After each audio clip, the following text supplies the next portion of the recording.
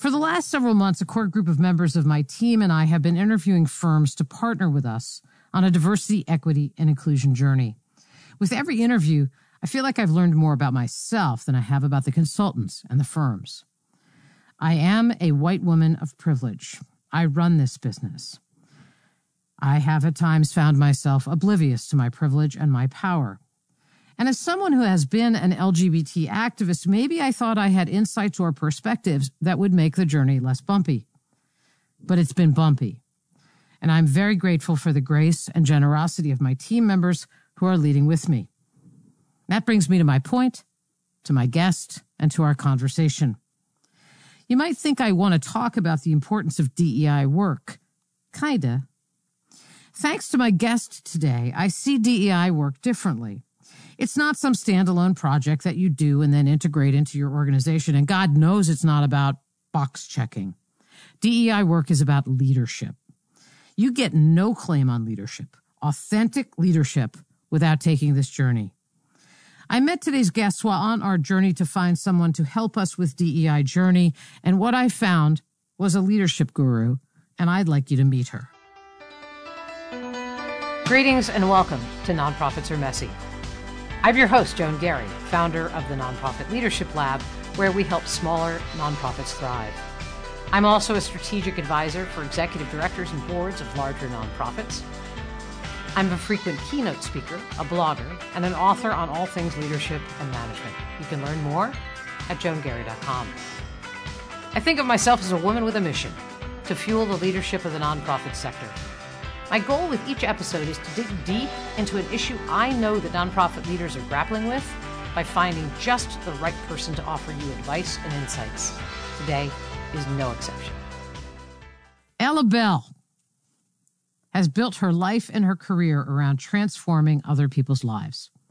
Through teaching, mentoring, leading, and inspiring, she has shown them the impact knowing yourself can have on every aspect of your life. Her insight enables people to have self-confidence, self-awareness, and to be their authentic selves. Working in the field of organizational behavior and change, she is one of the leading experts in the management of race, gender, and class in the workplace. She has been a consultant to Fortune 100 and 500 companies and public institutions on the advancement of all women in the workplace, as well as issues related to authentic leadership for both men and women. Professor Smith's research interests focus on the career and life history of professional women, and she is currently studying issues of personal leadership. Her book, Career GPS, Strategies for Women Navigating the New Corporate Landscape, offers proven techniques for women wishing to advance their careers. With colleague Stella Nicomo, she co-authored the groundbreaking and critically acclaimed book, Our Separate Ways, Black and White Women and the Struggle for Professional Identity, which provides an unflinching look at the formative experiences of female leaders, female executives, and reveal that Black women have chartered a unique path up the corporate ladder. Are you intrigued? I bet you are. Ella Bell, thank you for joining us. Hello, Joan. I'm so happy to be here. You know, I've been looking forward to this conversation, and thank you for inviting me. I'm like, yay! Hangout time with Joan. Yes. Well, I've been looking forward to giving my listeners the opportunity to hear you and offer your insights. So let's get to it. So one of the classes that you teach at Tuck at Dartmouth is called Leadership Outside the Box. So I want to start by talking about what leadership looks like for you. And given the title of this course, I'm pretty sure that I'm not going to find your definition of leadership in Webster's. No, I don't think so. It's funny. I've been teaching that course. You teach what you need to learn. The course is about discovering who are you. And I think it's important. I think that as a leader, as a human being, you're so much better if you know who you are, the good, the bad, and the ugly. And I decided that our students needed to understand their life journey and how it impacted their leadership view, their leadership perspective. So in this little course, outside of the box, how do I think about leadership? Think about leadership as a journey. I don't think that once you get in the leadership suite, that all of a sudden, you click on, well, now I'm a leader. I think since the day we're blessed to be on this planet, our life journeys influence our values, our beliefs, our traditions, how we interact with people, how we feel about ourselves. And all that goes into making up who you are as a leader.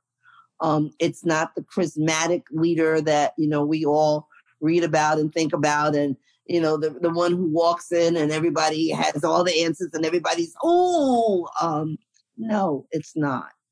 And it's also understanding that you have to understand when the universe sends you those little openings in the door. You have the courage, the chutzpah, the curiosity to walk through that door. So it's a different view, a different take on leadership, if you will, because I don't want our Tuck students to come out thinking that because they have a Tuck degree and haven't done any personal, insightful self-revelation work or self-revealing work, that somehow they're ready, because you're not. In fact, actually, in looking at your work and how you talk about the work, I hear the phrase self-reflection all the time. And is that functionally about the best leaders are authentic? Is it about authenticity and like you can't be authentic until you actually sort of really look inwards and say, who is this human being that is Joan Garry? Is it about that? There is a piece of that. I think I used to like the word authenticity. I think it's overused in some of the wrong ways. Okay. Right now. And I think it gets everybody in a lot of trouble, that being authentic means that, you're just totally open. You're totally vulnerable 24/7. You're, out, you can't necessarily handle a crisis because you're so busy processing and all those other stereotypes that kind of come out with the word authentic. Huh. And I think it's catchy because there are times when particularly a woman and a woman of color or a woman with a different sexual orientation can be very vulnerable if you're too authentic at the wrong time. What I like to frame is, who you are at all times. In a crisis, in good times, in times that are not so good, you are grounded based on who you are. And that's a little bit different than being, authentic. I can be very authentic and be highly introverted. And that's not basically who people think of me as, but I have my introverted moments. Those are authentic. They're real. What's the real you? So sorry, Ella, keep going. Go. No, go. So when you talk about who you are, is there now you can tell me this is an overused word too, if you want to. Does that tie to sort of your personal values? Yeah. Yes. Yeah. And how you learned those values. Who taught you? Who taught you? Me? I think who taught you is an important question. How did you learn that? Right. We learn we're not valuable as women oftentimes because somebody didn't value us. Who taught you not to value? Who taught you to value? Where'd you learn that from? And to really take stock of your life journey and understand that a lot of the things that you think about yourself, they were taught to you. And if they were taught to you, and if they're not good things, I am not worthy. I don't belong here. I can't do this. I don't ever see myself as a leader. Okay. All those things. Who taught you that? Because if you can learn it, you can unlearn it. And I'm not saying that leadership is taught. I'm just saying that what we think about ourselves at the core, somebody taught us. Right. So what do we need to understand? What do we hold on to in that process? And what do we need to let go of? So I give you an example, actually. I'm coaching this client who has never been, she has run a program in a bigger organization and it's spinning off, kind of like Frasier to Cheers, right? And, and she has absolutely no imposter syndrome about running an organization, but she has a unique way of living in the world. And we were talking about, who she is and how that will impact, in some ways, the organization she runs, right? So she's a bit of a technocrat, right? She is not somebody who is going to make a speech and give anybody some goosebumps. But boy, oh boy, does she do her homework, and she values that. And right. And so we talked a lot about who you are as a leader actually impacts the gestalt of your organization. And is that what you mean when you talk about who you are? I mean, we had this sort of existential conversation in my last coaching session with her about, okay, you're not the standard brand P.T. Barnum leader at all, right?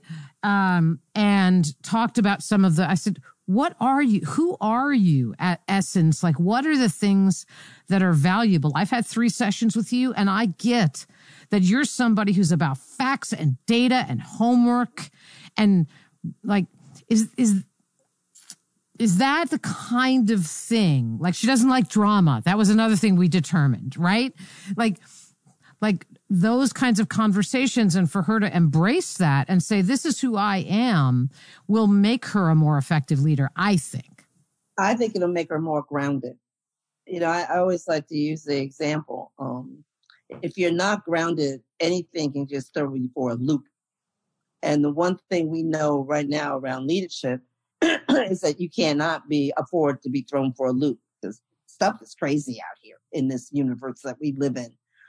The environment, the culture, the hysterical moment is just amazing. And you've got to be grounded. You don't have to have the answers, okay? But you do have to be grounded. Why? Because if you're grounded, you'll know how to get the answers. What's the intersection, Ella? Let me throw another word in. What's the relationship between being grounded and ego? Grounded means that your ego's, to me, means that your ego's in check. Yeah. When you're not grounded, your ego can be running the show. Right. And what we know about ego is wonderful, but ego's not always good for your organization, good for you. Ego's all about you. Leadership is all about others.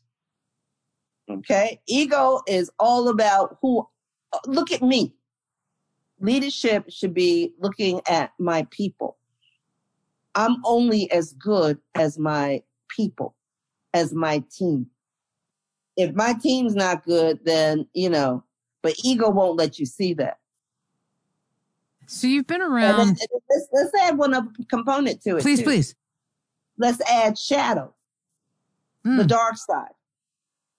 Because when you're in ego mode, the shadow side, and Jung describes that as the psychologist, Swiss psychologist Carl Jung describes the shadow as our dark side. We all have a dark side.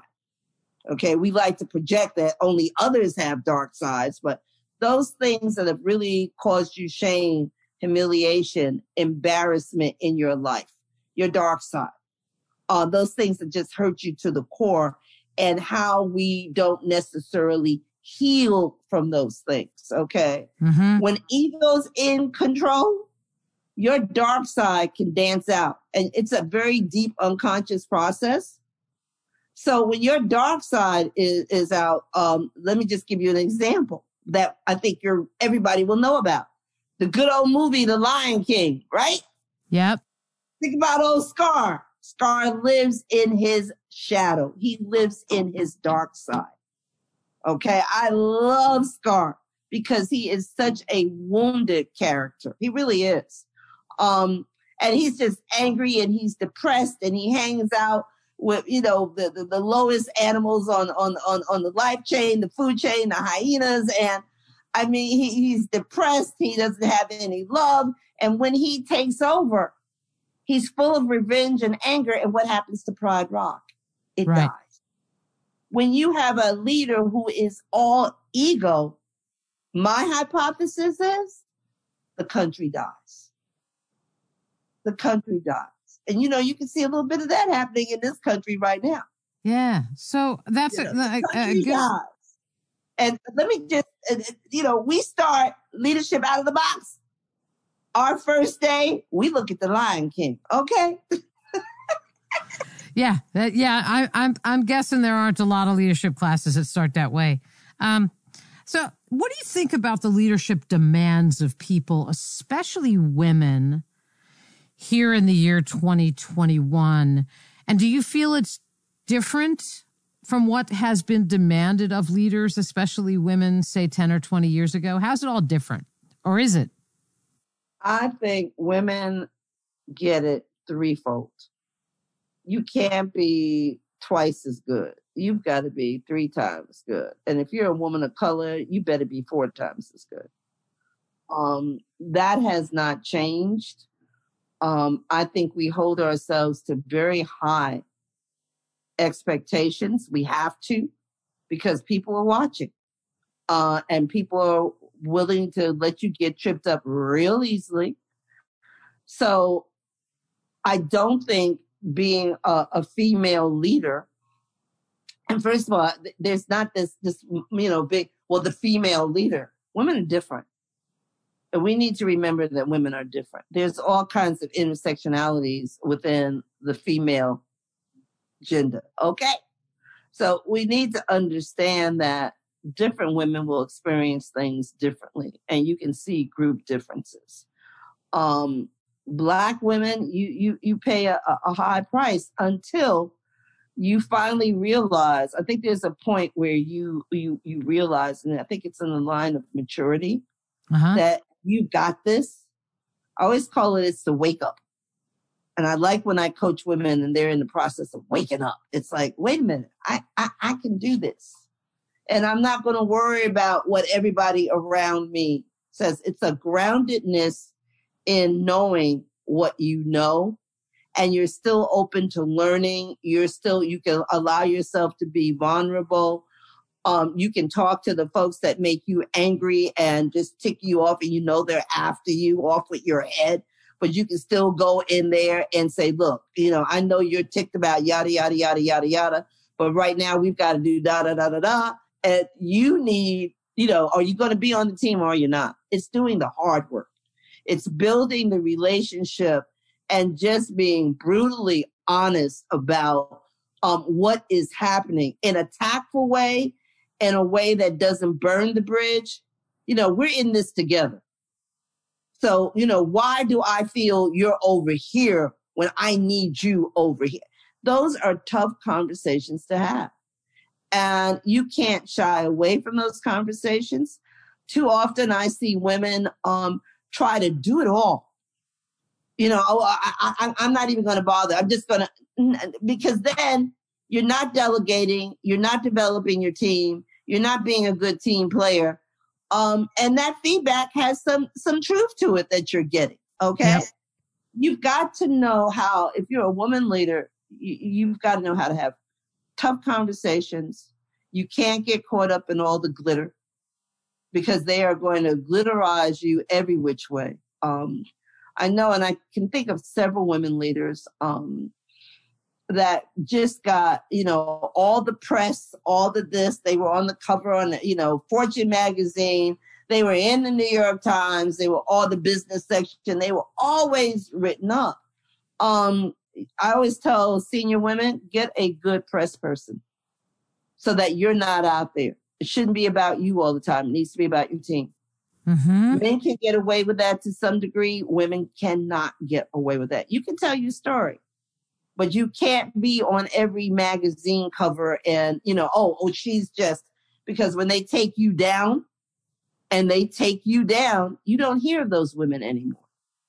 Well, and I think one of the things you're talking about here is that the story doesn't become about the person. The story becomes about the innovation or the amazing new X, Y, and Z that under Ella's leadership with her team, we made possible. That the centerpiece is the work, the innovation. That's the story. And the mechanism by which you got there was a great team with a great leader, right? And see, when the story becomes about you, it's very easy to take you down. Yeah. Okay. I mean, I think about the woman who ran Mattel. I cannot think of her name to save my life. But I always use her as the story is a wonderful example. She was taken down when they brought her in. She revised Barbie. Nobody was thinking about little old Barbie. But what they did, they kept describing her. If you look at the photos of her, they took pictures like she was Barbie. Oh, she's so cute. She's so this, and she's at her desk and she's like all perky, and she didn't want it to happen. She kept saying, talk about the work. They kept talking about her. Right. And when they took her down just horribly, horribly. When they take women down, it is horrible how they take women down, and they don't care.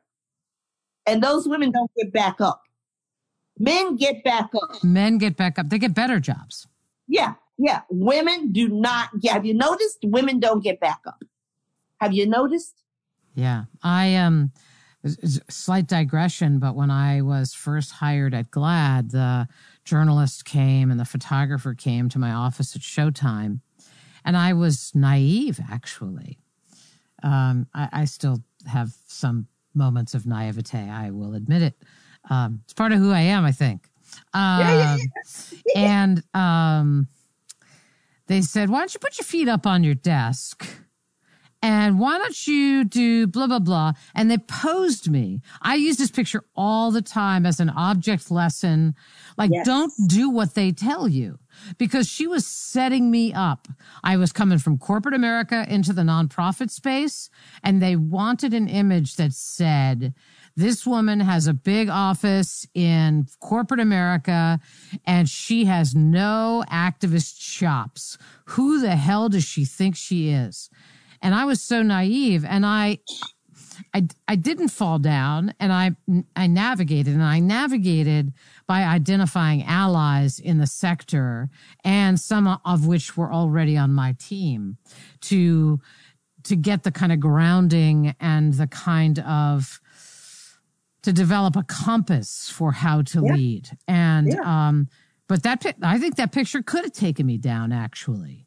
I mean, and we don't realize it, because if we're first generation, and it's not the imposter syndrome, okay? I'm not saying that there isn't an imposter syndrome, but there is a generational imprint.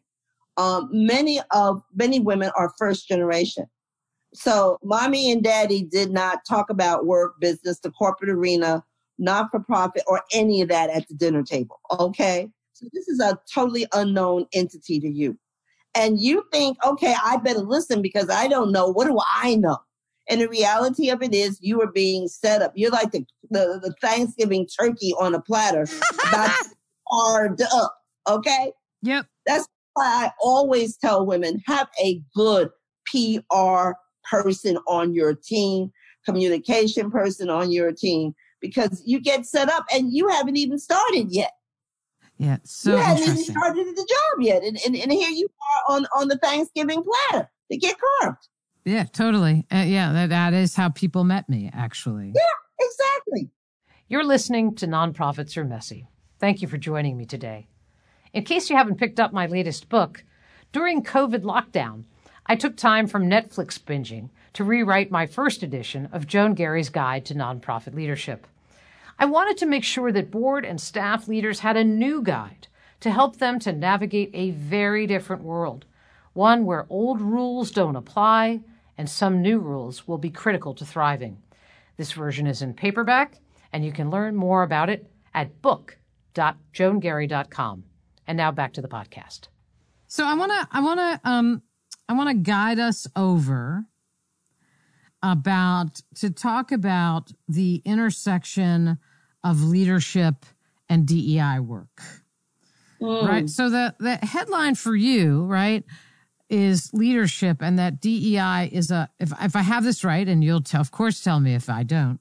And the subhead is DEI is a strategy of leadership, right? So talk about this for me, because I think it's really, really important. It's like, as I said in the open, you go looking for a DEI consultant, but Ella Bell says, go look for a leadership person and the DEI work follows, because you can't do DEI work without doing the leadership work. So help people understand this, because I actually don't think people get this. And I'm learning it from you. I think it comes from years of doing diversity work and affirmative action work. I've seen the different stages, and started early, and had some master teachers, I should say, who did D&I work, when it was called something else. And it's toxic all by itself, number one. You don't see the changes you'd like to see. It is constantly fighting, and on all sides, okay? Not just, trying to push an inclusive agenda with senior white executives, males and females, but you're also trying to, develop and grow and to ground your people of color, African Americans and Hispanics, and Asians too, because Asians catch hell. And, I got tired of it. My blood pressure was up. I just said, I can't do this anymore. And then we developed a leadership program for women. Sarah Ellis was a part of that program. And what I learned was, and this was for a diverse group of women on many levels. And I was going to put them in, here's all the Black women, and here's all the Hispanic women, and here's all. And we didn't have time in the program to do that. And I was like, okay, wait a minute. How are we? And we did a lot of intense leadership work. Your lifeline. Mm-hmm. Circus acts. How do you manage in the different arenas in your life? And lo and behold, in the leadership work, people started talking about how they learned about race. In the leadership work, people started talking about how they were isolated and how they were juggling and, the burdens of being Black, female, lesbian, poor, one we don't ever talk about, class. Right. Okay. Yep. All those stories started coming out. And when those stories started coming out and we started processing those stories, oh my God, the light bulb went on. It was like, wait a minute. Instead of trying to get people to go heads on, well, how did you learn about Black people? And when was the last time? And Black people coming in, well, how much racism have you experienced? And, tell me about your life. When did you learn? How did you learn? Share that story. The healing that took place based on the tears. Mm-hmm. The tears. Okay. The connection. The depth of relationship. Understanding that everybody has something and some is greater than others. Okay. That race for Black women isn't necessarily a burden, because white people, the white women were, well, we thought it was a burden being Black. And it's got wrong. Okay. Why do you think it's a burden? Let's unpack that. Where'd you get that from? How'd you learn that? Oh, well, the stories enabling people to really know each other at their core, but also to know who they are at their core. And that's when I said, you know what? There is a healthier, more holistic, more healing, because you can't accept somebody else if you can't accept yourself. You can't embrace someone else across the color line if you're in competition with yourself. If you're so critical and judgmental on you, I need you to stay away from me, because you're really going to do a number on me, because you're doing a number on you. And let's identify the number that you're doing on you so you can stop doing it on everybody else, okay? And then we can begin to figure out, okay, now how do we bring people together? How is this impacting your leadership? How are you developing and leading other people? How are you feeling? And that little black girl that pushed you off your little skateboard that you're still pissed at and you can't make friends with black girls, how are you handling that? As a grown woman. For the white male who only saw a black woman come in and clean his kitchen. And now all of a sudden you've got black women who are on the same level. What did that teach you about black women? About being in a servitude position, and now they're working around you. What do you think you're holding on to in that one? Sounds like there's also a lot of so I heard the word holistic, right? Mm-hmm. Is that we're going to talk about your story, and in that, what you learned about different people through that story.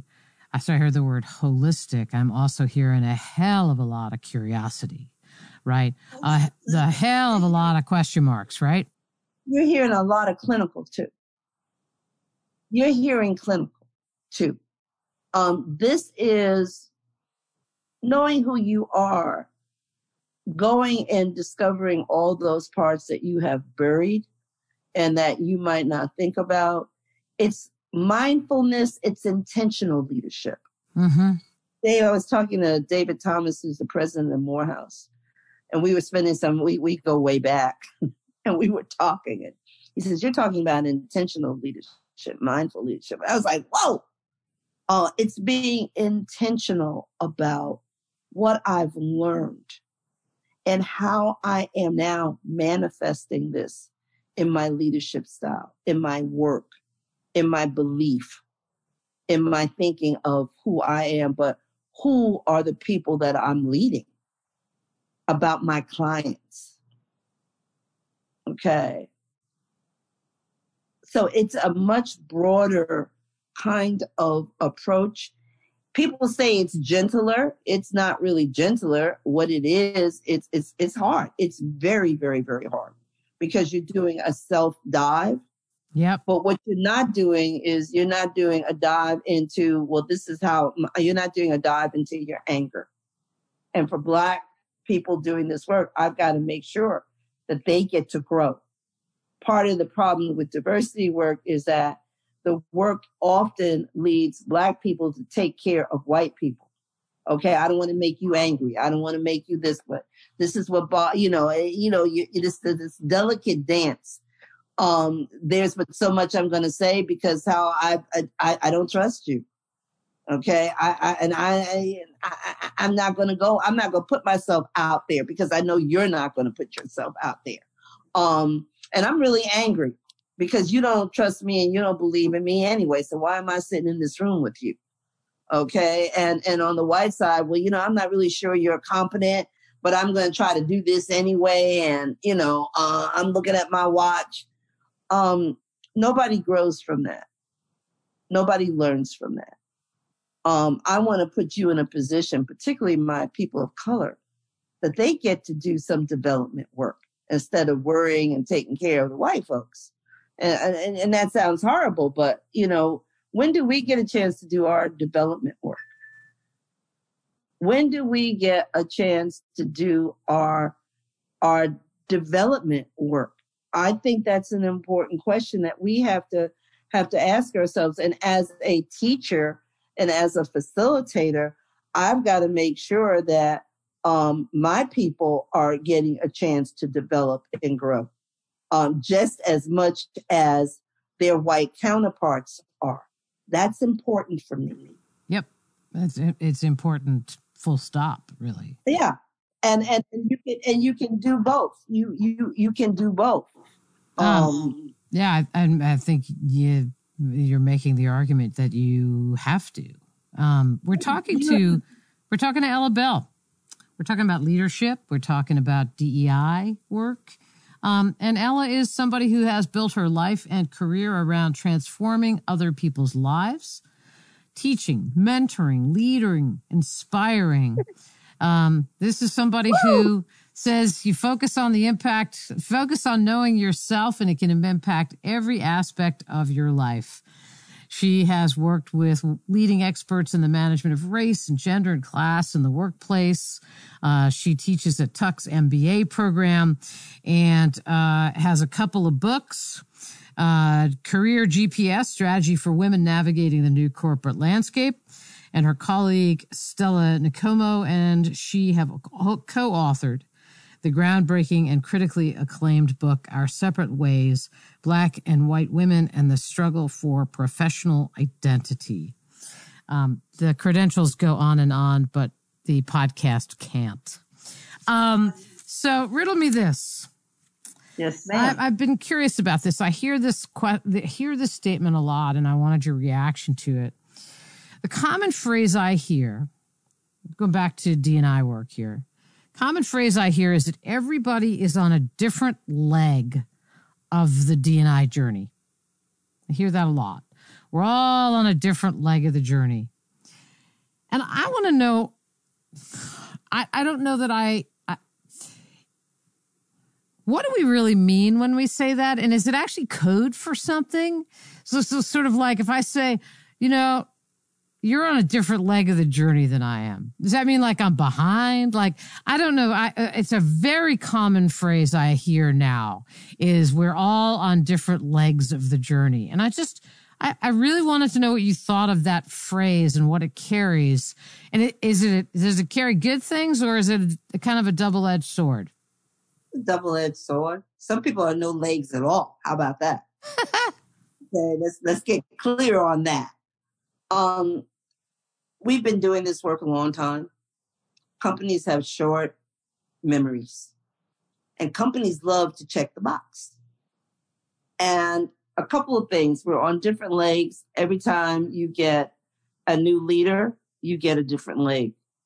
You might get a CEO who might be all for this. You might get a CEO that says, you've done that. We've been doing that. We've spent a lot of money. Different leg. I think that's a great coping or excuse, if you will, to say that we're not where we need to be, where we should be. We're not being fully accountable. Isn't it also, Ella, if somebody says that, there's also the word contest is coming to my mind, which is not the word I really want to use, but like, I'm further along in my journey than you are. Okay, so make me feel bad, okay? Right? So there's something about where we are on the journey and who is how far along, like as if it's some... Here's a little secret. You might be first today, but you might be last in the following year. I've seen companies I've worked with companies, I've seen companies that have been highly progressive, have moved the 8 ball, and in 3 years have lost everything that they've done. Everything that they've done. Okay? You don't stay first in this. The reality of it is that this is ongoing, continuous, business level work. This is not something that gets pushed down into HR. This is not something, well, this was our theme this year and we did all our work, so we're done. Look where we are, because look where you are will not get you where you need to be tomorrow. It's a constant, and it requires money. It requires resources. It demands people with authority. It demands accountability. And we have short histories. Let me just, a little quick story. I went into a company, and this was a company that's been doing work a long time. They had the masters, okay? They had the girls, the masters. So I go in a company a couple of years later, and this young black male comes up to me and, I'm first generation here. And we're now doing it at this company, now that we're here, and they didn't have a history. I looked at this child. I said to him, you haven't done your homework, have you? Do you know who's been in this company? Do you know what was done in this company? Because there's no memory, because there's no history, because there's no storytelling about this, because we just take a mindset, well, we checked the box. So there's no storytelling around this at all. It's not part of our history at all. The reality of it is that every group that comes in, I'm new kid on the block. No, you're not. You're standing on shoulders. Do you understand? You're standing on shoulders. So when you tell me, we're on different legs, when I hear that tells me we're not where we need to be. We are so far behind. Interesting. Let's talk about nonprofit leadership. So, it demands something to lead a nonprofit that has a mission that drives emotion and passion and all of those things. And I know you've done work with both nonprofit CEOs and with for-profit CEOs. I have a not-for-profit. It's the hardest thing I've ever done. What have you learned over time about nonprofit leaders? How I messed up, my incompetence. Oh my God. I had severe founder syndrome. And had to do it all. And I'm not good at numbers. I'm not good at the business side of something because I'm, right. I'm Twinkerbell. So I've got fairy dust all over the daggone place instead of, business. I chose the wrong people, struggling for resources. The politics. It is the hardest thing to do with all the great intentions, all the great passion, all the great love in the world. I take my hats off to folks in not-for-profits because, it is passion work. It is heart work. You are really trying to make a difference. And you 10 to 1, you don't have the technical resources, the financial resources, the human resource, the human capital resources that you need. You've got to keep up on so much. And, the standards, all the different reports and things that you have to do to show that you're accountable.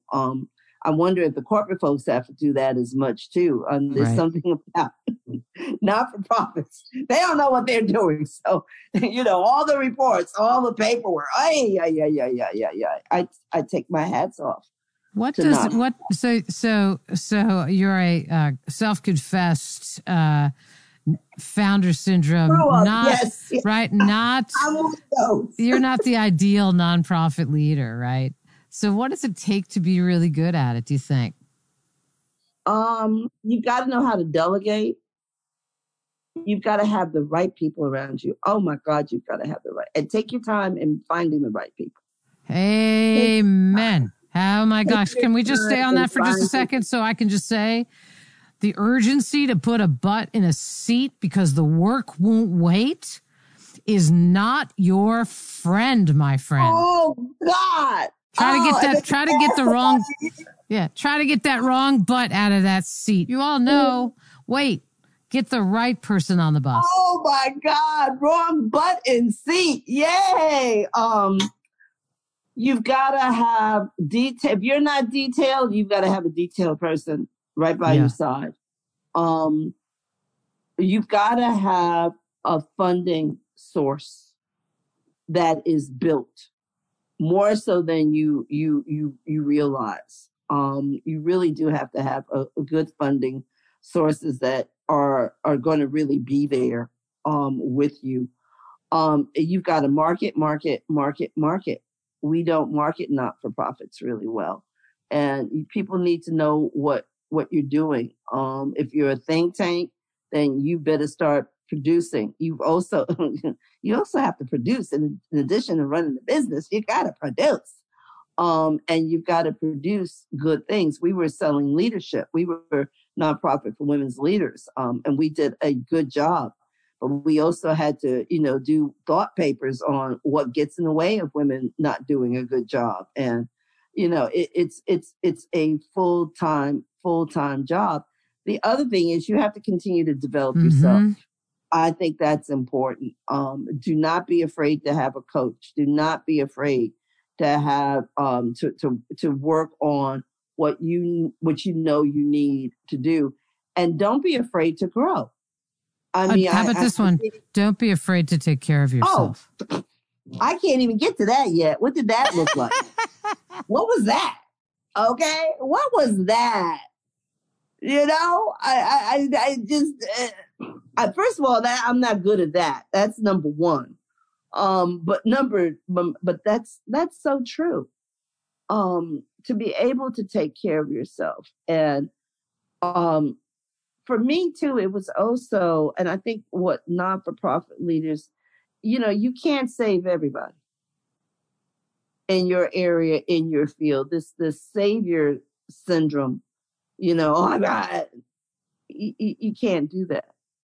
Prioritize what you can do and stay in your lane. That was another thing that was a good lesson. That one I could do, but stay in your lane. Know what your product is. Stay in your lane and do that. Do that well. I like that. So if time went for one more question, and I, all you have to do is go and look at a list of firms that are focused on doing DEI work with nonprofits and for-profits, and they're expanding. They're overextended.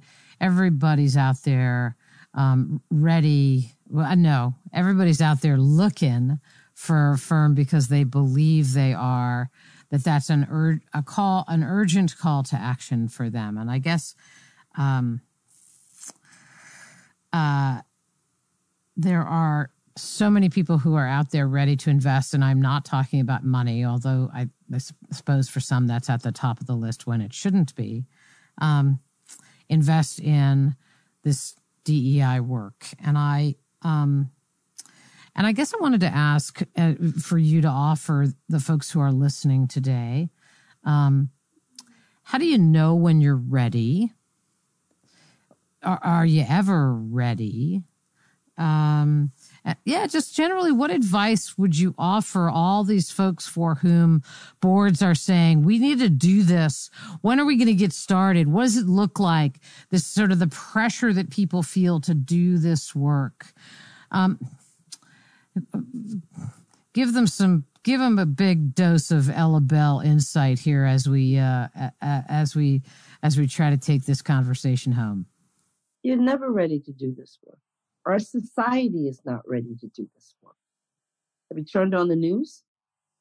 Do you see what's going on in this historical moment with voter rights, with police brutality, with Black Lives Matter, with Asians being attacked, with synagogues being burnt down?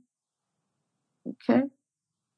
With gay activists not being told they're deemed worthy at certain Olympic events. Okay. Transgender kids that are told they can't participate in sports. We're never ready. Our society is so far from being ready. So the reality of it is the work's got to start. Unfortunately, I think the workplace is going to be the place where we actually learn to bring people together, because it's not in our communities right now. It just isn't. Our communities, I mean, I live in North Carolina, Charlotte, and it's resegregating by the second. Okay. The schools are already resegregated. Okay. So the reality of it is, where am I going to meet people who are different? Where do I have to work with people who are different? It's going to be at work. You've got to jump off the cliff. And it's got to be done in a way where people don't feel guilty, angry, but there is accountability. As a Black woman, I'm way tired now of I've got to be accountable in everything I do. And, you know, people in power and everywhere else, white people, they don't seem to be they're not accountable. I'm like, whoa, wait a minute. You know, I can't bring my olive leaf to you until I see some accountability right now. I'm so stuck. I'm just, you see, but you've got to start. You've got to start. And there's no right or wrong way of getting people to respect each other, to understand our history. This whole conversation around, my mind just went blank on the term, critical race theory. You don't teach kids critical race theory. Okay, as a consultant, I don't go in and talk about, well, here's critical race theory in an organizational context. Critical race theory is taught in law schools, for crying out loud. Okay, let's get straight here. Somewhere people have to understand that there are multiple realities of other people, that the playing field is not level, that there is privilege. As a Black woman at the Tuck School of Business at Dartmouth, I have privilege. Okay. Yep. Let's get clear that now. As a kid from the South Bronx, my parent, I did not. I was not raised with a privileged spoon in my mouth. I was more privileged than the kids that lived in the projects, though. Let's get clear about that as well. Okay. Right. So the reality is that you have got to move forward. We've got to move society forward. And unfortunately, that is the business case right now. You want good products, you want innovation, you want creativity, you want a productive workforce. Guess what? You're going to have to develop your people, and developing them who they are, where they come from, respecting, understanding that. What's their journey? What's their story? What do they bring that's unique to your table? Because they're bringing some unique spice to your table. How are you going to take advantage of it? How are you going to benefit from it? How are you going to grow that? Those are important questions. Okay? How are you going to grow globally in a pandemic? Okay, let's get clear. In a pandemic, we can't afford not to do this work. Our country is in bad shape right now around race, around the intersection of race, gender, and class. If not now, when? How bad does it have to be that you won't begin to take a step? So, it feels like just the right place to end with a friendly amendment that you heard Ella talk about for the last 50 or so minutes, which is, it is fundamentally about leadership and how you show up as a leader, right? And it is about self-reflection and knowing yourself and sharing your stories and what you learned and from whom. And that builds relationships and trust and an understanding and a mutual kind of respect. And it is not it's more than just I have to do DEI work. It's about I have to do leadership work. I have to actually know my people. I have to actually really build a team, right, where there's spicy people at the table, right, as you called it, right? And so I wanted to just say, Ella, that knew in meeting you that you offer not just a passion for this, but a perspective about this kind of work that I knew I wanted to share with my listeners. That is really fundamentally about leadership and knowing yourself. And I, just in the brief time we have known each other, I have benefited from our conversations. And I know that our listeners did, but there isn't a conversation I've had with you where it has not stretched me as well. So I just wanted to say, A, thank you. And B, I know that you squeezed this in prior to a wonderful vacation to Hawaii where you're going to spend time really doing that kind of introspective work. And if you could just get your bags packed, maybe you'll actually get there. Anyway, I just wanted to say thank you, and you're the best. Joe, and thank you. It. Thank you. I appreciate our friendship. I missed the opportunity to work with you guys, but I do appreciate the friendship and the conversations.